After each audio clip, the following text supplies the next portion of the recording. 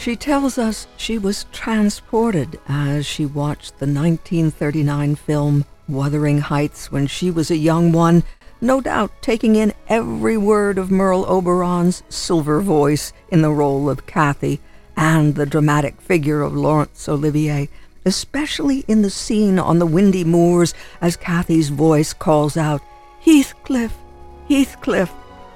Surely young Patricia was moved by the intensity of that scene, but what really swept her away was this voice calling out wordlessly through the film.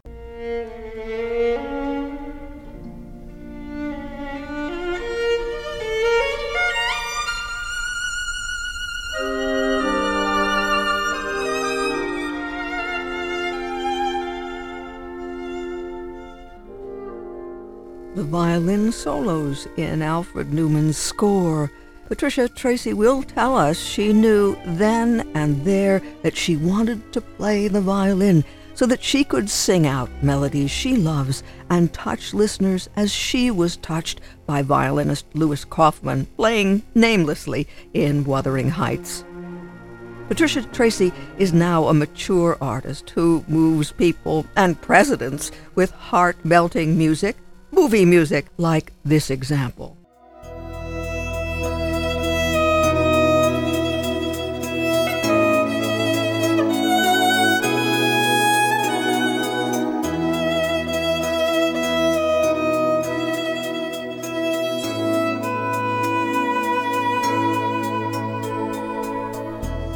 My Heart Will Go On from Titanic.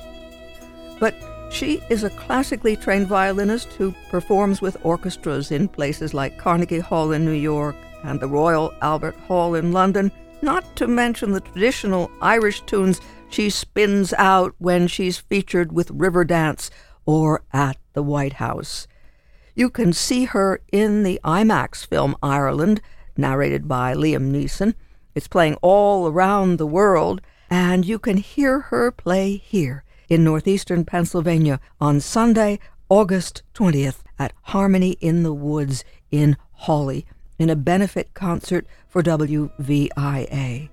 We had a chance to speak by phone with Patricia Treacy about her life in music, and we'll even meet her inspiring mom. My mother had a phenomenal singing voice. She was very interested in classical music, and she sang, at the choir every Sunday. She led the choir. And from I was very young, I was going playing at Mass every Sunday and started off that way. There wasn't much pop music in the house, I wouldn't say. My older brothers probably listened to the bit of the Boomtown Rats and U2 and stuff like that. But I was more interested in the classical stuff. I mean, loving obviously the Irish traditional as well. But personally, as a player, I fixated on more classical music and violin. I think it first started when I was watching Wuthering Heights, the black and white version, the real old one. That's like the first movie I ever remember watching. And the film score, the movie score was just beautiful. And I was absolutely enthralled by it. And that's why I wanted to start to learn the violin, actually. But I did watch the movie again lately, and it was equally as breathtaking. So what did you do? Did you ask your mom to get you a violin and lessons, or how did that play out? Well, I was the youngest of 6.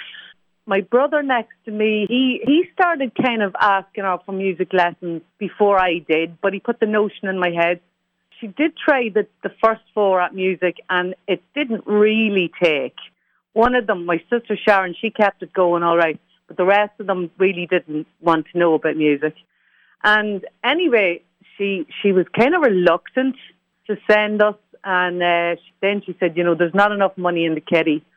So there's only one of you going. And she said to my brother, William, you're going to be the farmer, so you're not going. But Patricia, she can go. I don't know how devastated he was. I can't remember. I was 5 at the time. But anyway, I got the lucky straw on that one, and I got to go. But he did get the farm, so he's not doing so badly either. If you were 5, did you start with a little violin? Did you go to a private teacher? Or there was a private teacher I went to, and I started with the very little quarter-size violin, so cute. Now I ended up not going until I was 7 because I was due to go when I was 6 to lessons. And of course, being the tomboy that I am, I fell out of a tree and sprained my arm. So it wasn't until I was 7 that I ended up going. But so the violin was beautiful, and I started with a local lady, Sheila Thompson. And then after that, I was winning competitions. But I heard about this legendary violin teacher who was a priest, but he actually couldn't play the violin. His name was Father McNally, and he was renowned all over the world because his students were winning competitions and playing all over. And he actually approached my mother after one of the competitions that I had won in Dublin, and he asked her, would she like him to teach me? And so we were thrilled. I mean, he was just such an amazing guy, and did it all free of charge as a hobby. So he was my mentor after that. I went to him from I was 10 until I was, finished in secondary school and was going to head off to university. But he was an incredible, incredible mentor. Did he do everything from help you with technique to musicality and understanding phrasing and things, the whole arc of what it means to be a performer? The whole 9 yards. He was so inspirational, and he knew all about the technique. He had read every book under the sun. He knew how to play the violin, but he had never picked it up. So physically he wasn't able to. But that was actually better for me as a violinist, because if you came in with a problem, with a passage that you're having difficulty getting around, he kind of thoroughly looked through it and figure out where the problem was and give you exercises on how to get over that issue and be able to play it. And that's because he couldn't do it himself. You go to some maestros and they're gifted and they're amazing players, and as a student you're in awe of them. But they go to teach you and you're having a problem. Like, say you have a difficulty in a passage and you're not figuring it out yourself. And they'll play it. They'll demonstrate and they'll say, do it like that. And you're thinking, yeah, but how did you do that? But it was really interesting with Father McNally because he saw the difficulty and he would figure it out physically, slowly. And if it didn't work one way, he'd try it another way. He was just incredible. He's sadly missed by all his students.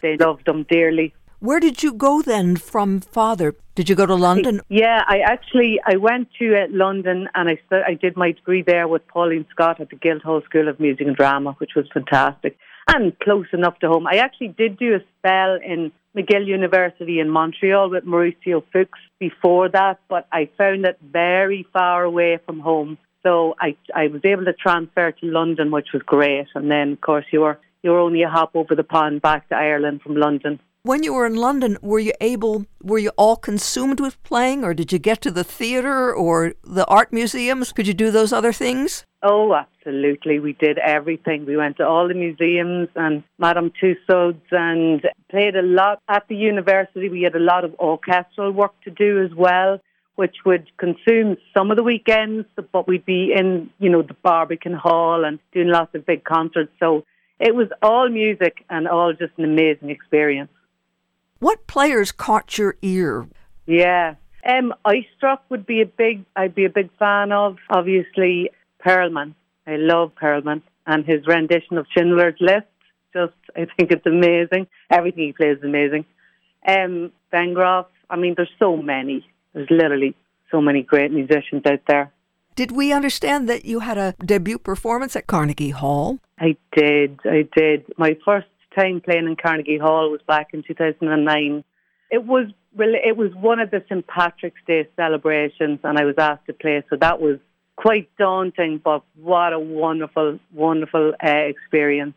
That was thrilling. And then, since then I've played, in the Royal Albert Hall in London, Carnegie Hall a couple of times more. Oh, I don't know, I can't even mention, but major venues throughout the world. So I'm very, very happy about that. But obviously Carnegie Hall, from a young age, that's the one place you aspire to get to. As the old joke goes, how do you get to Carnegie Hall? Practice, practice, practice. Do you remember what you played in that first Carnegie Hall performance? Yeah, it was an Irish theme, definitely. So I was going with, did I play now? I know I played Riverdance. I think I played the Coolin on Coolin. And when you play those traditional tunes, Do you have them in your ears? Were you exposed to those traditional tunes and those traditional fiddlers when you were growing up? I would have been, without going to even find them myself. I mean, it was in every place you go to in Ireland, be it a cafe or a bar, you hear all that stuff in the background. So you're exposed to it regardless of you go to look for it yourself. I would know all the tunes. So yeah, very much so. Then I think it's in our genes, isn't it? And I'm also curious in that regard, when you play Bach. Now, Bach had gavottes and sarabands and other dances and things like that. Mm-hmm. What about when you are performing as a violinist, either a classical concert or these traditional tunes? How do you relate to dance? Did you do dancing when you were a little one or at some point in your life? I didn't, but that's not true. When we were studying at the Guildhall, we did take a couple of dance classes just to experience that sort of step and how you would feel, so that you could relate more to your performance when you're playing a gavotte or saraband or things like that, or a jig. So we did do some class. I had actually forgotten about that. You're bringing a flood of memories back to me, so you are. But then, in relation to the Irish music and the classical music, it's still all very much one. It's all music, and no matter how you're influenced, like I would bring a little bit of Irish, obviously, into my playing if I'm playing classical, but similarly, the classical is going to go into my traditional playing. So it is a bit of a crossover. And then when you're taught classically, you're given all the physical tricks to be able to get you around the violin. So it makes it a lot easier to play any sort of Irish tune. And you have the clarity and the conviction and obviously the bow and how to do everything. So I think it all helps. I know, a lot of, even in Ireland, when I'm playing concerts, people love to hear what they know. And unless you're specifically going to a classical concert, but normally across the board, people want to hear what they know and sort of more easy listening, like if it's a corporate event and you've got every class of people there. It's, the easy listening to tunes. It's Pachelbel's Canon, it's, Riverdance, Lord of the Dance, that sort of stuff that they already are familiar with. That's what I feel goes down the best in these kind of scenarios. Each time you do them, you don't tire of them because you're always in the moment, and you even improvise as you're doing some of those or add some flourishes. Absolutely, and each crowd is so different. I mean, it's amazing, and you have to I wouldn't always stick to my playlist. I would kind of get a feel for what the guests are looking for, the audience is looking for, and I might change it around a bit for it to be more appropriate to who I think I'm playing to. But you have a different reaction every time you perform, and I think it's that gives you the energy and the enthusiasm to perform each time. I mean, you get such a thrill and a high from performing. It's amazing. And that really comes from the energy of your audience. So that's the kind of program and the approach you'll take when you come to play a Harmony in the Woods? Yes, I definitely would. I mean, I'll set out a basic playlist and then I might vary it as I'm there, as I see what the crowd are enjoying, And I hope everybody has a great time. I'm so looking forward to it. We are too. But I want to take you back. You played with the Cross-Border Orchestra of Ireland, and I was wondering if you could tell us what that is and how effective you think it is. So the Cross-Border was started over 25 years ago. It started actually as an initiative through the peace agreement, which was signed just 25 years ago. And it was trying to bring kids north and south of the border together, playing music. So there was, through music, they could communicate, get along, and it's kept going for the 25 years. So I think it's a huge success. And I think there was even a couple of engagements between Catholic and Protestants in those years. So everybody gets along absolutely great. And they've toured all over Ireland, and every other year they go somewhere out of the country and tour there. So yes, it's a great organisation. One step further then, Patricia, the idea of the power of music in our lives in general, whether it be in stressful times, violent times, times when there's division in our society, but just in general. You're devoting your life to music. What is the power for us, and why do we seem to need it as much as we do? I think when you feel everything else is not working, or you feel alone, you turn to what you're sure of, and that can be music. And it brings you to a place where you can relax, regroup, let it wash over you, try and think things through. I think it can be so helpful and also so powerful in making you feel and bringing out your emotions. You know, even when you least expect it. I mean, you could be sitting at a concert in bad form about something, and the next thing you're just carried away by what you're listening to, and you're overwhelmed with this emotion that you may not even be able to understand. But it's bringing you to a place, I think, a better place. And that's the importance and the power of music. I put it off till the last minute because I'm sure you've told this story a lot of times, but you have been in Scranton, Pennsylvania, and you know that young Joe Biden was born there and he grew up there. And we have to ask you, how did you come to know the Bidens? Well, let me think.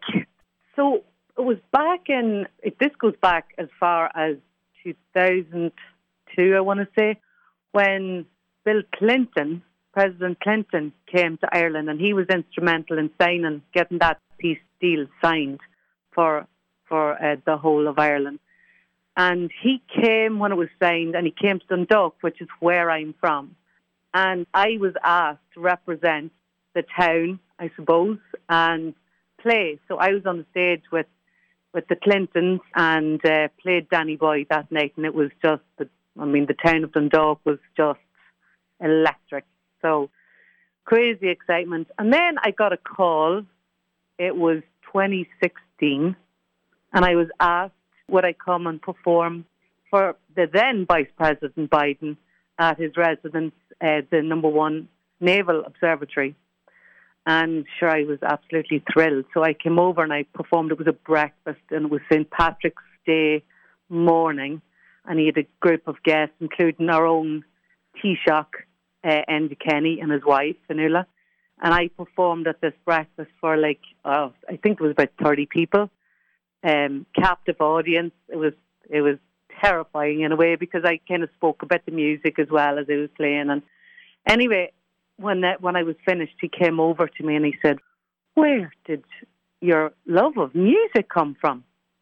And I was all giddy with excitement because I'd played and it went well. So I was having no problem talking away to him then. So I said, it was all my mother. My mother's amazing. She took me to all the violin lessons and she helped me practice, and it's all thanks to her.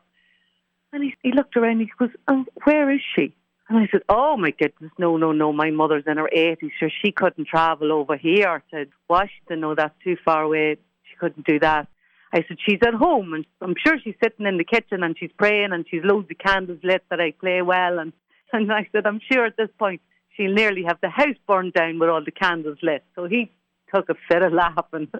And he says, "What? Oh my goodness." He says, "Get her on the phone." He says, "I want to speak to her." I looked at him and I said, "Are you serious?" And he goes, "Yeah, get her on the phone." I said, "Well, but the Secret Service took my phone." So he said, "Oh goodness." So he shouted that somebody get this lady's phone. And anyway, I dialed the number. I nearly couldn't remember the number in the panic. And he took the phone off me. I didn't even say, "Ma'am, it's Vice President Biden on the phone." He took it off me and he says, "Hello." He goes, "Mrs. Treacy." He said, "This is Joe, and your daughter played fabulously." So they chatted away for a good 15 minutes on the phone, and I was standing beside him. And our own Taoiseach, Enda Kenny, was also standing there and kind of, saying, "I want to talk to her as well, but I want to talk to her as well." And then the Secret Service saying, "Come on, Vice President, you're going to be late for the White House. You have another place to be." And so he was giving them no heed. So anyway, then he said to Ma'am, he goes, "Mrs. Treacy, there's another man here. He says he's very important." Well, I don't know. But anyway, he wants to talk to you too. And he passed the phone off to our Taoiseach in the Kenny. And then he headed off. So that was hilarious. So then that evening, of course, I was playing in the White House again for President Obama. And I meet Vice President Biden, and he just came over and he goes, like we were old friends, give me a big hug, and we just had the best evening. So I played again. Then I was asked to play when he came to Ireland in 2017, and he spoke in County Louth, where his ancestors are from, actually in Carlingford. And I played again. And then he asked, while I got the call in November, would I play for his inaugural Mass in 2020. So that was just a huge, huge honour as an Irish person to be able to represent your country. I couldn't believe it. It was just a huge privilege and an honour. And then again, for the last St. Patrick's Day at the White House, it was their first event since they moved in, due to COVID, of course. And I was asked to play for St. Patrick's Day. So, I mean, it's just been a whirlwind of amazing experiences with President Biden and his family. How did Mom react? What did she say to you afterwards?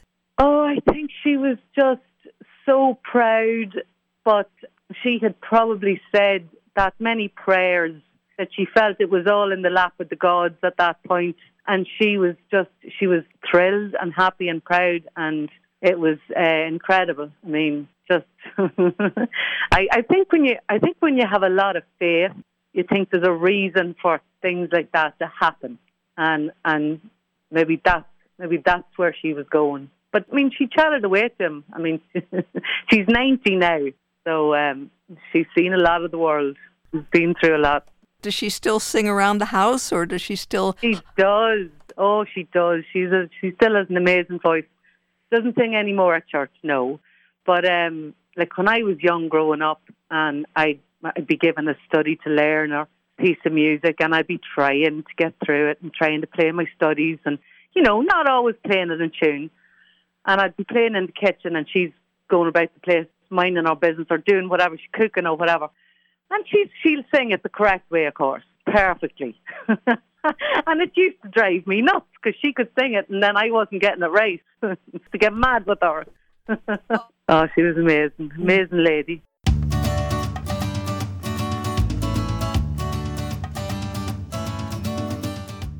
Internationally known Irish violinist Patricia Treacy, speaking with us in anticipation of her performance at Harmony in the Woods in Holly, Pennsylvania on Sunday, August 20th at 5:30 in the evening. The concert is a benefit for WVIA. Harmony in the Woods and WVIA partnering for this event. There are tickets for the concert only and also for the concert and a reception to follow. And for information and to get those tickets, it's wvia.org/events, wvia.org/events. Harmony in the Woods and WVIA, a partnership to celebrate Irish music with Patricia Treacy. She is a premier violinist, and she's gained a reputation around the world. And she's performed as a soloist in major venues, Carnegie Hall in New York, the Royal Albert Hall in London, the Kennedy Center in Washington. And she will bring music to delight us, as she explained, when she comes to Harmony in the Woods. The Harmony in the Woods Amphitheater is a very special place. It's comfortable. There are not only aesthetic qualities, but special chairs designed for our comfort, folding type chairs, places for us to put our beverages and such. And if it ever sprinkled, they run out into the audience and distribute umbrellas. So they are caring very much about our comfort. But also the shed, the cover over the stage, has been designed by the distinguished architects at Boland Sawinski Jackson, and so it's just a beautiful setting, and the trees and the birds and the lovely, lovely playing. A beautiful place to hear music of all kinds, and you can find out more about Harmony in the Woods. Their season lasts into September. the Labor Day weekend concert, I think, is a wonderful Latin-inspired ensemble. So for this event, it's Patricia Treacy, a benefit concert for WVIA in cooperation with Harmony in the Woods, Sunday, August 20th at 5:30 p.m., and that's Hawley, Pennsylvania. And for more information and tickets, wvia.org/events.